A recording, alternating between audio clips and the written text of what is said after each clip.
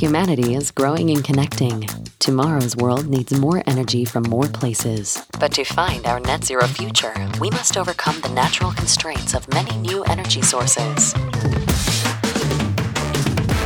This is the Energy Transition Solutions Podcast, where we look at the energy challenges of modern life and the innovators finding solutions. Join us for a low-carbon, high-energy conversation with your host, Joe Batir. The views of the host are his own and should not be viewed as those of any business, corporation, or government entity.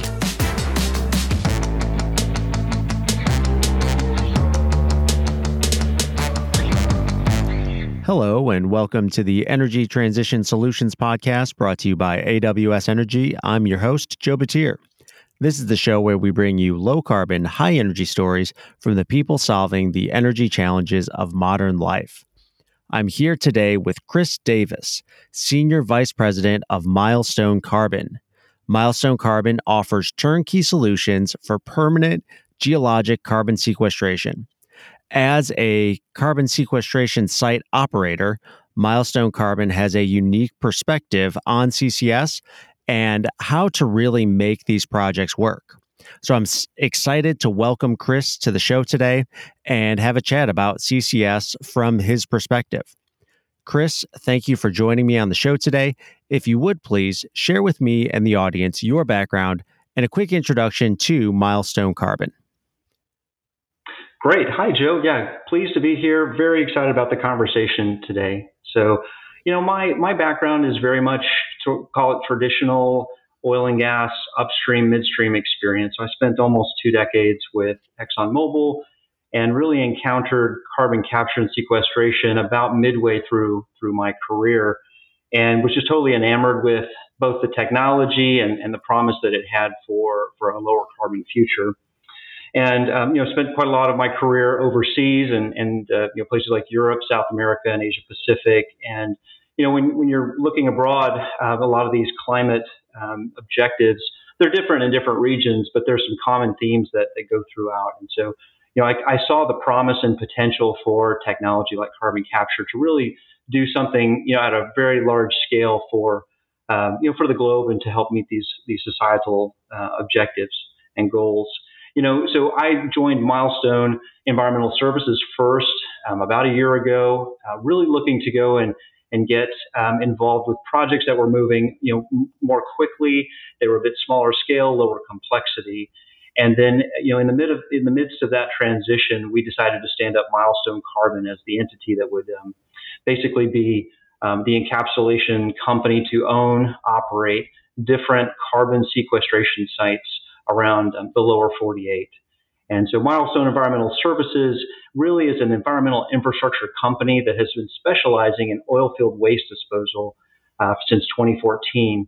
And so they have this expertise around taking difficult to inject fluids and safely and reliably disposing of those in the subsurface. And so we have an operating capability, a deep regulatory and engineering capability to basically design, build, and operate these facilities. And so when I joined the team, it was with the intent to take those core competencies and expand those into carbon capture. And so that's what we've been doing for the past almost 14 months.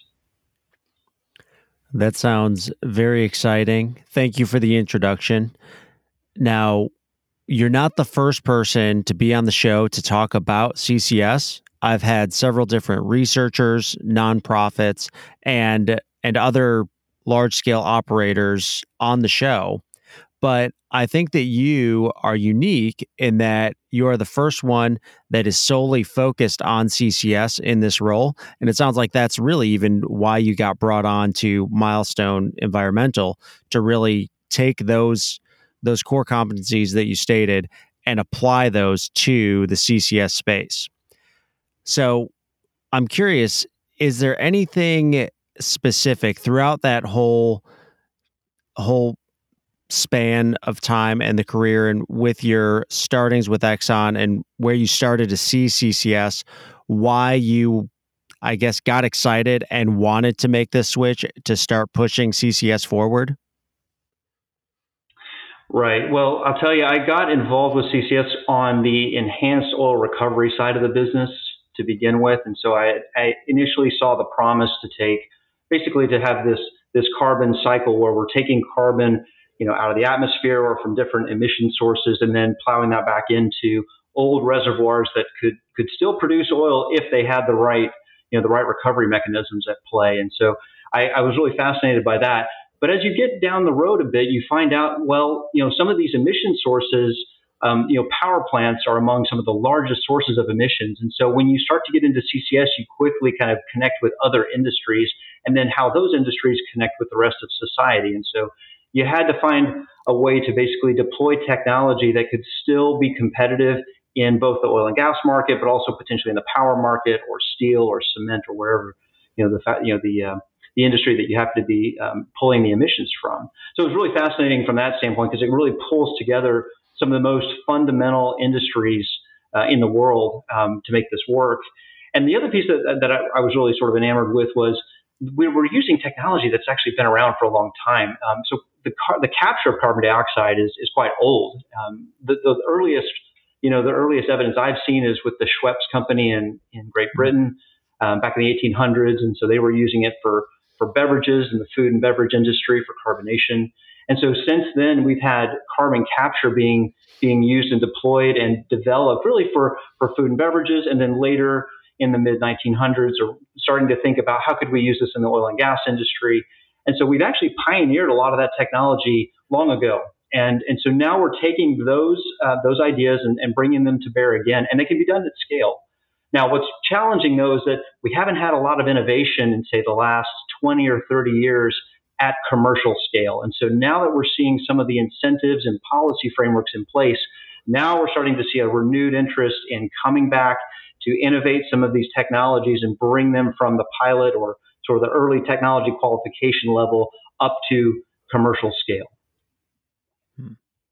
Yeah, I think that's a really good point that you make, that the carbon capture technology has been around for quite a long time. And the idea of storing that in the subsurface, we've been doing that with EOR for a very long time. And the idea of a storage project, these are technically feasible. I've had people on who have talked about active projects that are showing the technical feasibility, but the key focus here is innovation ultimately towards commercial viability, because we want to get to a point where we can take that carbon and we can store it and have those two steps be a viable business model. So with that idea, and I think it's also important to point out that this also needs to grow significantly. I think somebody else pointed out to me that right now we are currently storing 40 megatons per year of CO2. So 40 megatons, but where we need to be in 2050 is at 5.6 gigatons or 5,600 megatons. So from your perspective, focused on operations and focused on CCS as the sole operation, what challenges are there in growing CCS to those kind of scales in a commercial way? Right. Well, the first is really making sure that the projects at scale have enough economics to go around all the stakeholders. And so I guess it's important that we maybe just back up and talk about some of the important components. When we think about carbon capture, this is really when we're disposing of a waste product that's not creating another economic product to sell. And so it's got to be driven by things like policy or tax incentives. And so it's really societies getting together and deciding this is a priority and we're going to create economic incentives for this activity. And so there's only so much of that benefit or that value to go around right now in the stage that we're at. And we can talk maybe about what the future could look like. But in the United States, in the lower 48, we really rely heavily on a tax credit that's in Section 45Q of the tax code. Most people in this industry are pretty familiar with that. There are some other credits that are state specific, but let me just focus on that for a minute. When you think about that, before the Inflation Reduction Act, we were looking at for sequestration about $50 a ton to work with. And so we needed to have enough value in that $50 to go around to all the stakeholders. That's the landowners. That's, to put all of the wells in place, the pipes, and put all the capture facilities in place. And so what you have to quickly think about, well, where are the lowest cost of capture sources? And those are actually not the largest emitters. And so it's not a question of volume, it's a question of concentration of carbon dioxide. That's really where you get the lowest cost of capture. It's much easier to dehydrate and compress very pure carbon dioxide. And there's really not that many sources of emissions that are high purity. It's probably on the order of 100 or 200 million tons per year, megatons per year in the United States, we would estimate. And it's going to come from sources like midstream natural gas processing, where they have treating facilities that take CO2 out. It'll also come from ethanol facilities. And then there'll be some other facilities, maybe connected with hydrogen production at a refinery or whatnot, that have pure streams of CO2. Post-Inflation Reduction Act, now we're looking at higher tax credits. We have direct pay provisions, which we can kind of discuss more if we have time. But there's more economics to go around. And so that is going to open up the aperture on the emitters that can economically install capture facilities and deliver carbon dioxide for sequestration. And so those emitters we expect to be, think the big power plants now. So they have more dilute streams of CO2, but very large volumes. And so with the current tax credit that's going to be put in place, certain power plants, not all, will likely fall within the $60 to $85 range in terms of capture. And so that's really what we've needed to grow this industry. We needed enough economics to go around for the stakeholders to encourage and incentivize all those players to come together. So I think we have that now. I think it's very encouraging. We do have technology now that can scale to the billions of tons per year. And the critics, and it's fair to raise the question, well, why haven't we seen that? And I think what we would say is that we just haven't seen enough economic policy and consistent incentives and really clarity in the regulatory space for investors to step in and say, yes, we will do this. The technology to do this at scale exists. I think folks who are familiar with this space won't deny that. The question really has always been around, do we have regulatory certainty to implement these projects? And do we have sufficient confidence that the economics are going to be there, not just for the next year or 2 years, but these projects are going to be built to last for 10, 20, or more years. So that's very exciting to hear about that, the new incentives with the Inflation Reduction Act and seeing that commercial opportunity now starting to grow. And I think it's exciting to hear that when you think about it, the highest concentration emitters are kind of that, almost comparing it to oil and gas, like that's that tier 1 acreage from a concentration standpoint. That's where you can get cheap and high concentration resource, that being the CO2, to then re-inject and store. And now we're getting to a tier 2, tier 3 kind of opportunity where it would make sense commercially to store that. I really like the point that you made, though, about that 10, 20, sometimes maybe even 30-year timeline. That is going to require long-term investment and longevity of companies and longevity of this I guess you could call it this urgency of climate change and this urgency to decarbonize. Is there anything that you see, because you guys are now making this push, you've been at this for 14 months, what do you see that is different now that gives you that kind of 10, 20-year timeline assurance versus, say, 5 years ago? Yeah, good question. I think maybe the first thing that comes to mind is the requirements that the SEC has put out there now to start basically calculating and sharing with the investment community what your emissions are as a company. So corporate emissions, scope 1, scope 2. So we're starting to see more transparency into carbon intensity of across the board, not just hydrocarbon development, but all public companies. And I think as we start to see more of that information being shared with the investment community, I think there's the demands to see progress towards net zero objectives. And in some cases, many companies have stated net zero goals by a certain year. I think if you're talking with them in private, many of them would say, listen, we haven't figured it out all the way yet. And some have been even public about that. But they're not shying away from putting those goals out there. So what we're trying to do, Milestone, really where we think we can help with industrial decarbonization is first and foremost, we're identifying the location of these large emitters. We're identifying the locations of favorable geology. I'll call it advantaged pore space because it's the pores of the rocks that we're going to be injecting this carbon dioxide into. The rocks aren't moving. The emitters, are not moving. The existing facilities are going to be there.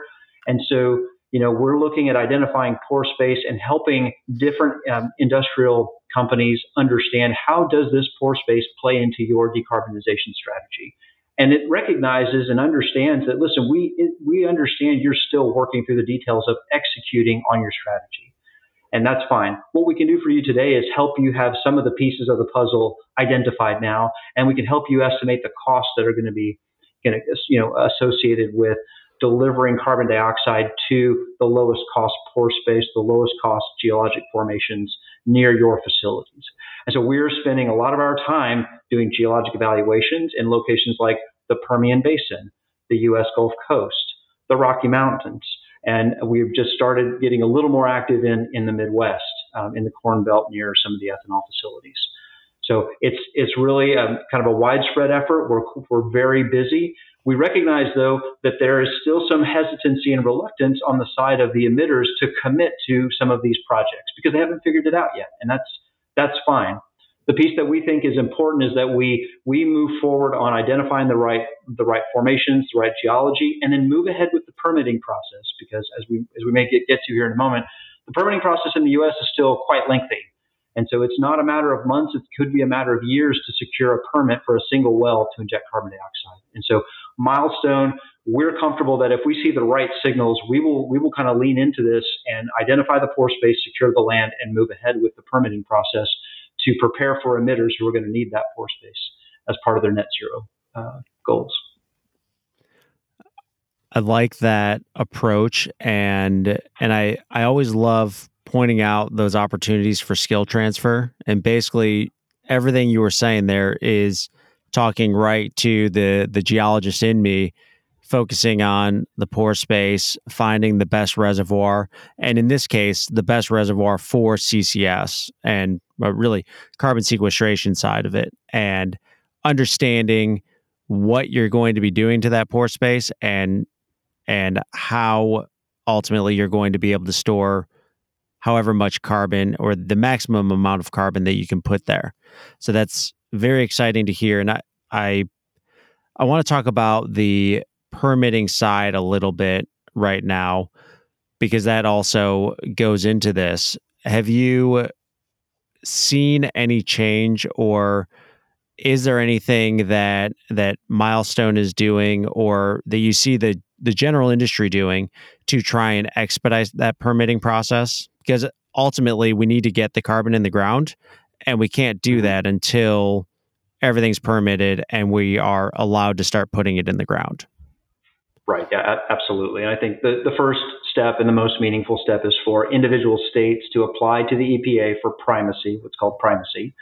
And that allows states the ability to, at the state level, review applications for well permits to inject CO2. So they could review and issue permits. There'll be Class 6 permits is what's designated for kind of commercial carbon sequestration. And why that's helpful is that the states don't get to make up their own rules, but they need to implement and honor the EPA's framework. But having the local level there, we can interface, and they oftentimes have a lot more familiarity with their own geology than, say, members of the EPA who may be regional based, right? They may be sitting in an office that's in one state, but trying to think about geology in another state. So really, I think we're going to be resource constrained. And so primacy is going to help the EPA meet its very important objective. I also want to say that, as with respect to industry and regulators, we need to have a mutual respect for each other because we need each other, and both sides have an important role to play. And so when I speak with members of industry, I often remind them that we need to honor and respect the role that the regulators, both state and federal, play in terms of ensuring we have clean air and ensuring we have clean, drinkable, safe water for our communities. And everybody in our industry, if you talk to them individually, nobody's going to disagree with the importance of those objectives. And so we need to try and find ways to help them satisfy those. But the ask that I have for the regulators is that please work with industry, because it's going to take more brain power to sometimes come to a more optimal solution. And I think we can oftentimes get to meet the objective you are trying to satisfy, and we can probably find more efficient, cost-effective ways to do that. And so that would help us to maybe sidestep some of the prescriptive instructions that we've received in certain cases for some of the permitting. With respect to the EPA and Railroad Commission and other state agencies whom we've interacted with, I have had very positive receptions. We're trying to help them compress their review time by making full, complete applications, trying to make sure that we kind of read through any commentary that they've issued, so that we make sure we're not having to relearn some of the or fall into some of the pitfalls that some other applicants have fallen into. And I know that they really appreciate that. So I really think people's hearts are in the right places, but there's definitely a lot more collaboration that's going to need to happen here, and so we can streamline the permitting process, both at the state and the federal level. I like that. I think that sounds good, and completely agree. Utmost respect for all of those people at the Railroad Commission and EPA and everything they're doing, because ultimately we are all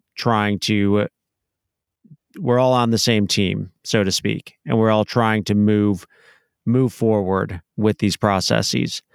Now, one thing I want to jump back to, as we are talking about kind of that tier 1 acreage that you're looking at, finding those easy, almost the best case scenario projects, ultimately, we've got a lot of growth to make in the CCS space.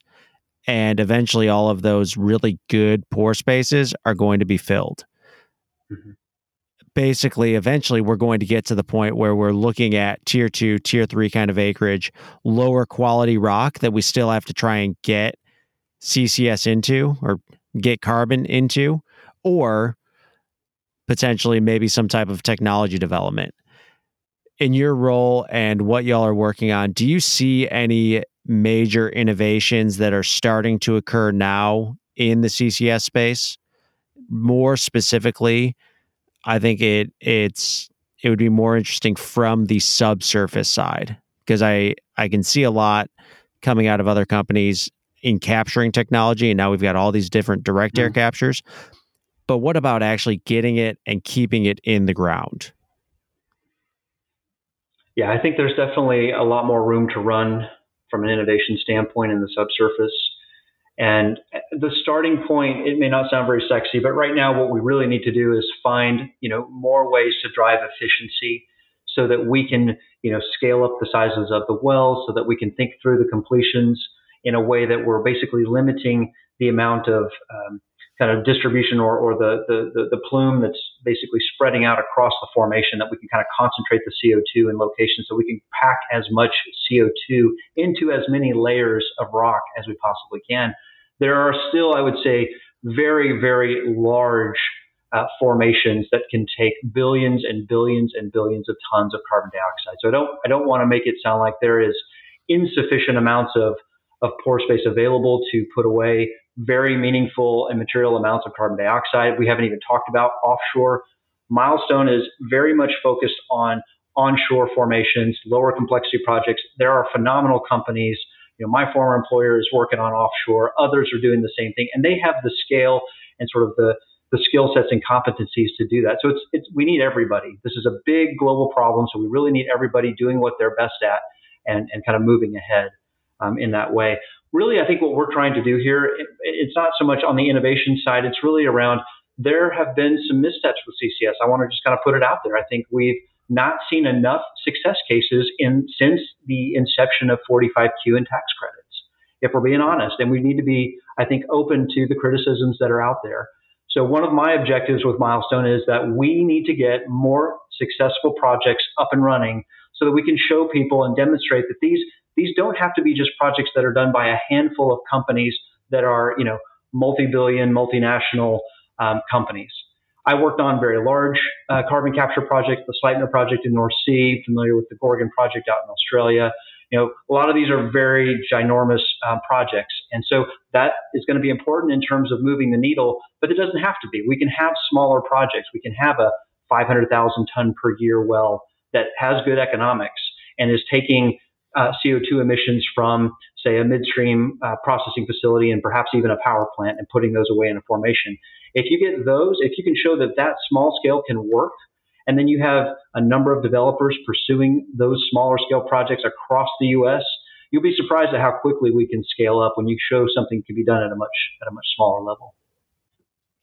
That's a really interesting point, the idea of these small scale developments and more smaller operators doing them, because that kind of goes to this whole idea of localization. And when you've got one of the places I think about, because they have an active CCS project, is Decatur, Illinois. It's one of those areas. My grandma actually lives there, but so I have experienced the roads and the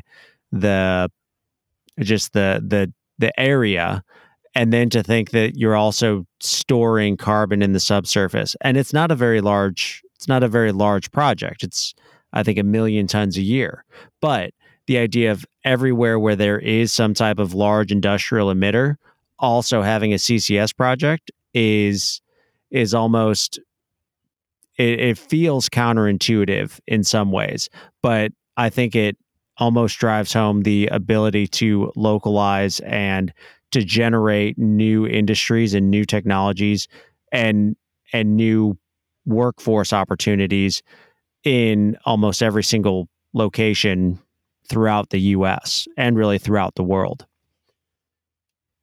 Yeah, when I'm speaking at different conferences, I like to say we need to be thinking big for sure, but we need to start smaller.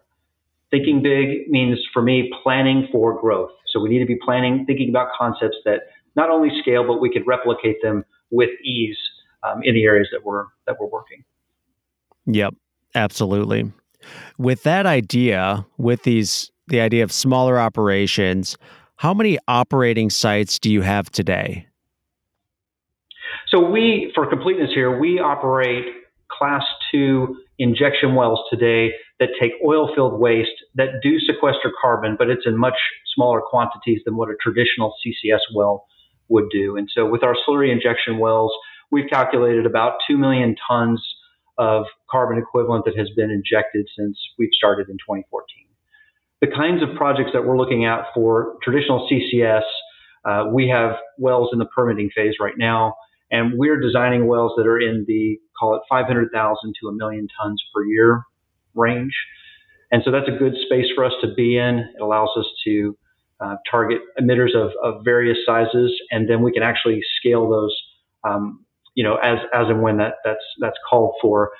For us, we're also looking at sites where we're not just going to be putting one well. So we lock up or contract for pore space that can accommodate more than one well. So for us, think in terms of 50 million tons is sort of an indicative benchmark of a small site for us.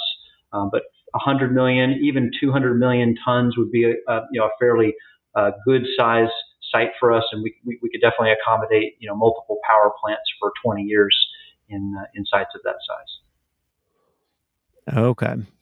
And I think that's helpful to understand. And for most of these, is that the time frame? About a 20-year lifespan is what you project these at?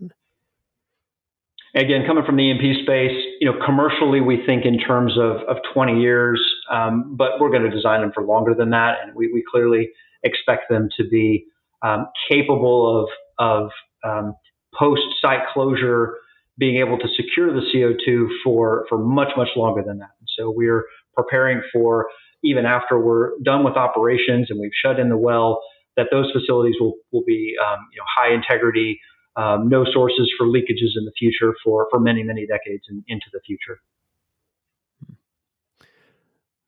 That sounds good, and I like that answer. Now, one thing that we haven't discussed explicitly, but we've kind of danced around, is the Inflation Reduction Act. Now, you were saying that it looks what is in the Inflation Reduction Act seems to be opening the market more for CCS and decarbonization efforts.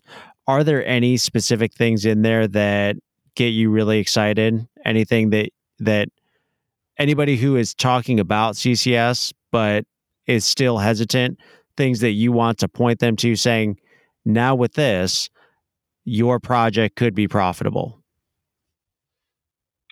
Yes. The I'm still a little bit surprised that we're not seeing more of an association of CCS with the Inflation Reduction Act. I do talk to some in industry that are not in CCS per se, but could benefit from CCS and still not making that connection. But there are actually some really important changes and enhancements in the bill or in the law that are actually going to help take away some restrictions and then open the aperture for more more emitters to potentially find an economic solution. So first and foremost is they've raised the values of these tax credits. So there's a tax credit for use of CO2 in enhanced oil recovery operations. And then we also have a higher value for carbon sequestration. Milestone's not involved in any kind of enhanced recovery. We're strictly disposal and sequestration. And so we would be looking to that higher value, that $85 per ton tax credit for our projects. The other piece, the other important component is one that we call direct pay. And so there's a limited period of time whereby you as a company or the stakeholders that are involved, whoever's claiming the credit, doesn't necessarily have to have taxable income to claim the credit and get the monetary benefit from that credit. And so that period is it's early in the life of the project. It phases out with some different conditions, but having a direct pay provision is going to help more developers actually step into this space to execute these projects. And so it's going to still create a need potentially for tax equity financing, but it's going to be probably more limited than it otherwise would have been. So those are two really important elements.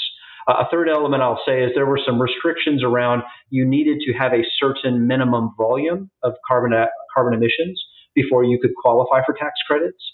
And I don't fully appreciate why we put those in place, but those have been taken away now. And so that will allow certain facilities that have meaningful amounts of emissions, but they were below some of the thresholds before, that could then participate in these projects. It's also going to help us when we think about trying to aggregate or amalgamate supply of CO2 into a common well or a common pipeline system to take that CO2 away. So those are all really positive enhancements. Things that folks in CCS may not have kind of fully familiarized themselves with is really on the power side. There are some nice enhancements for low carbon power production. And I think this is going to be an important, kind of space for the industry to crack to really unlock the full potential of CCS for power. And that's this idea that the need for conventional baseload power is going to continue for many, many years. Renewables are going to continue to play an increasingly important role, but so will natural gas, and so will coal for that matter of fact. And so to ensure that they have an opportunity to decarbonize, CCS is going to have to find a way to be deployed with these projects. And I think that's where we're going to start to see a value for low carbon power, for low carbon bilateral agreements. It will start to emerge. That's going to basically allow an industrial off-taker of power to potentially pay a premium to a power generator for low carbon power.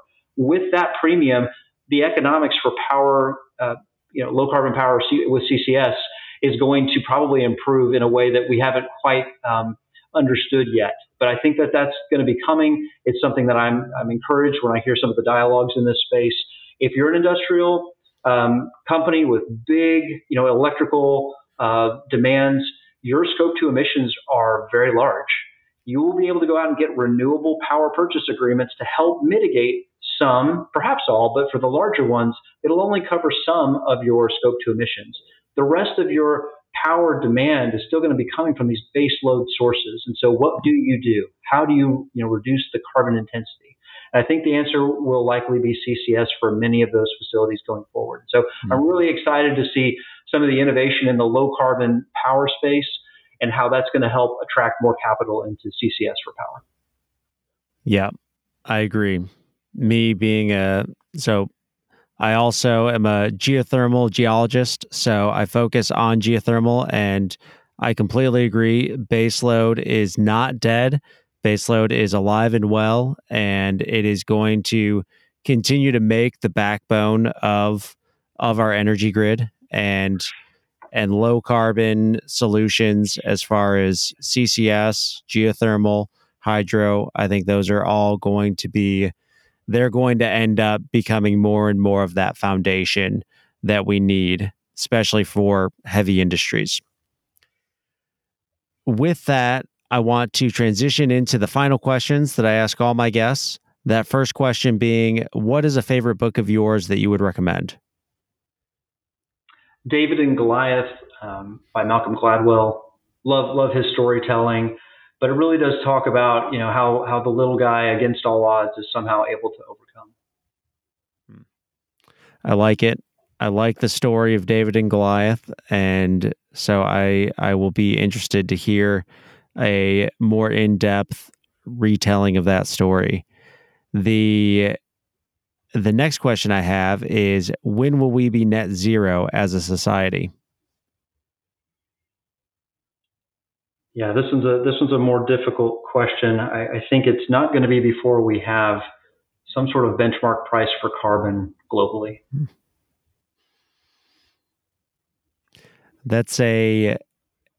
It's not an uncommon thing that people say, as far as we need that carbon price, or we really need that incentive. I'm curious, if you don't mind me asking, what price do you think that benchmark will ultimately end up having to be?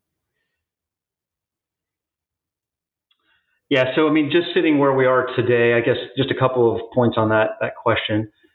What we're unable to forecast right now is how much innovation will drive down those costs in the future. I mean, we can look to technology development in the past and maybe come up with some analogs, but there will be efficiencies in the future. So I think the prices that we would talk about today are not necessarily the prices in the future.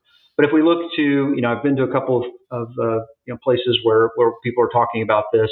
If you look to Europe and the emissions trading system there, it would seem something that's probably above $100 a ton seems to be one that is enough of a signal to capture, probably a very large portion of the emission sources that are out there. Certainly, a lot of the power plants would fall into the $100 to $120 a ton space.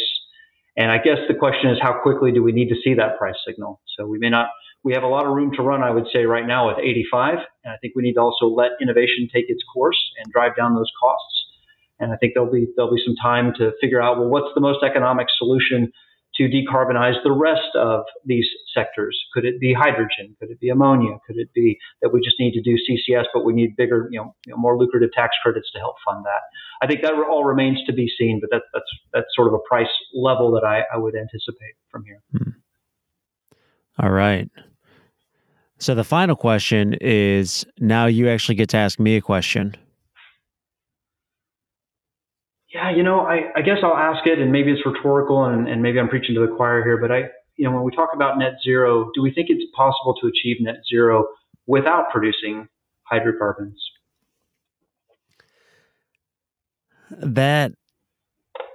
I think that's a good question, and that is a question that we all do need to be asking, because there's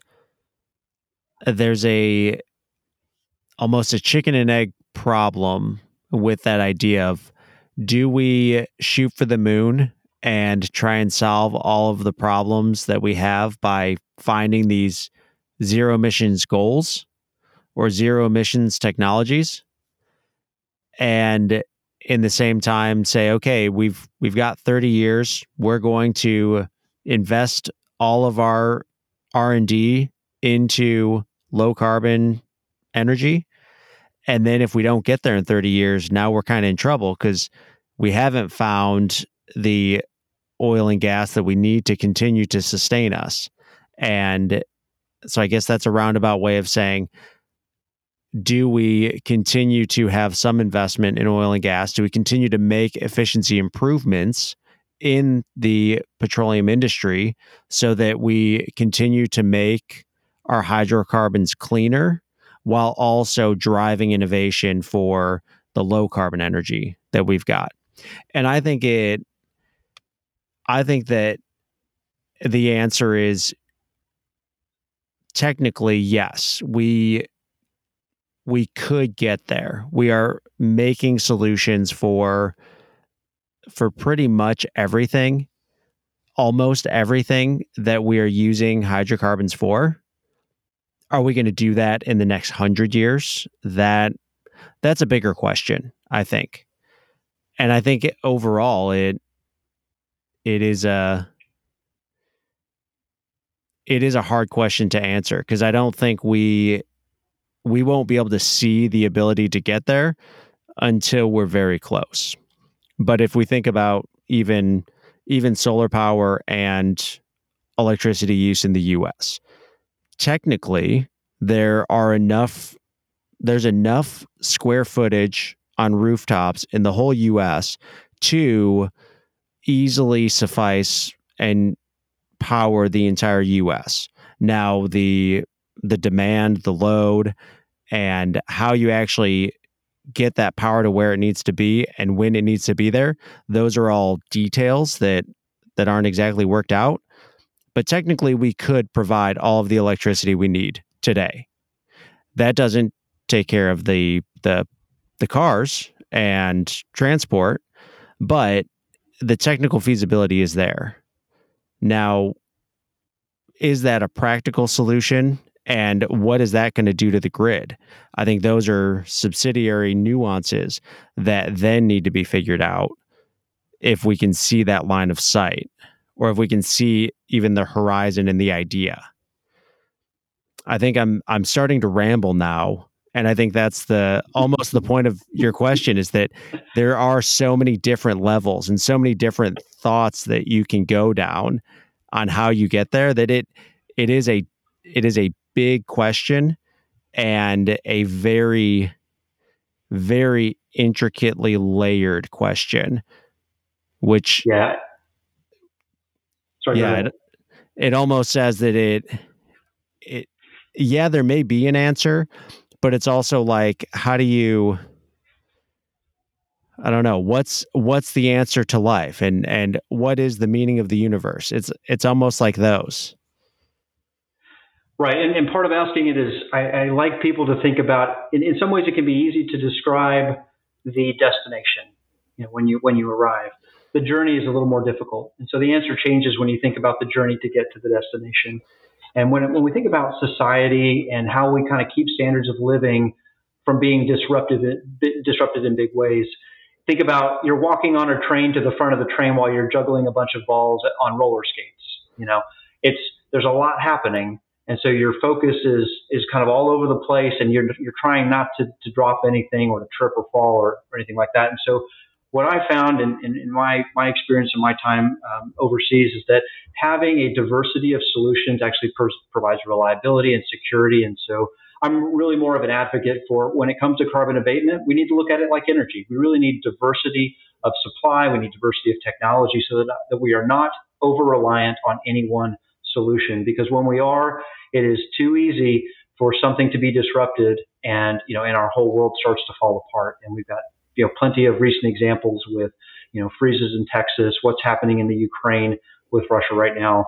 My last stint in Europe, I was actually working in Germany while gas was shut off to Germany in the winter from a pipeline coming from Russia through Ukraine, and how it was just, there wasn't enough margin really for their for society to really absorb some of that shock. And so you can see how without too much disruption, society can really start to suffer. And so I don't want us to get to a point where people become disenchanted with decarbonization. I think we want this to move forward as a society, and we need to give it every chance for success. And so my hope is that we see continued efforts on a diversity of fronts.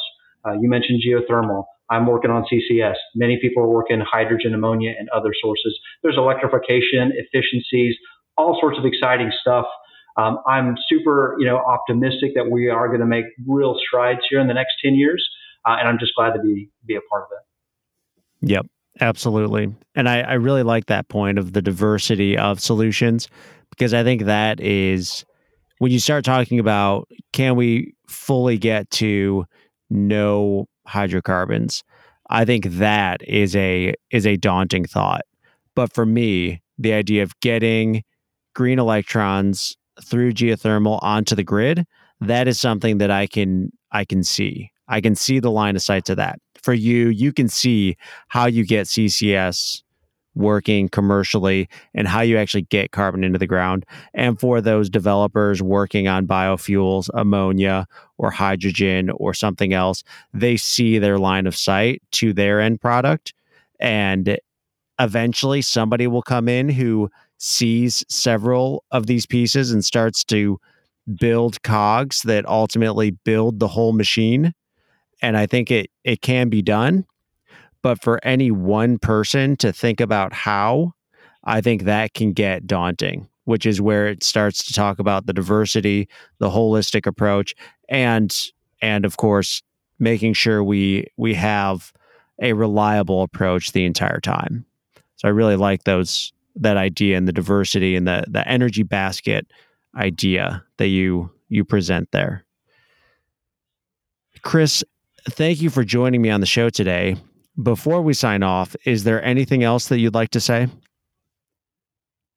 No, Joe, thanks for having me. Absolute pleasure to have this conversation. There's really, this is just the start of these conversations. There's so many more layers that we could peel back eventually. So thank you for doing what you're doing. We need to see kind of more diversity of voices on here too, talking about these different spaces. So thanks for the time today. Well, thank you, Chris. And thank you, everyone, for joining us on this episode of the Energy Transition Solutions Podcast. If you're enjoying the show, send it to a friend, maybe leave me a review, give me a 5-star rating. If you want to hear more great stories from the energy industry and keep up to date with the going-ons, connect with OGGN on LinkedIn and visit oggn.com. And if you have any questions, comments, corrections, or have a story that you would like to share, send me an email or find me on LinkedIn. And until next time, remember to keep it low carbon and high energy. Join us again next week for another low carbon, high energy story on the Energy Transition Solutions Podcast, a production of the Oil and Gas Global Network. Learn more at oggn.com.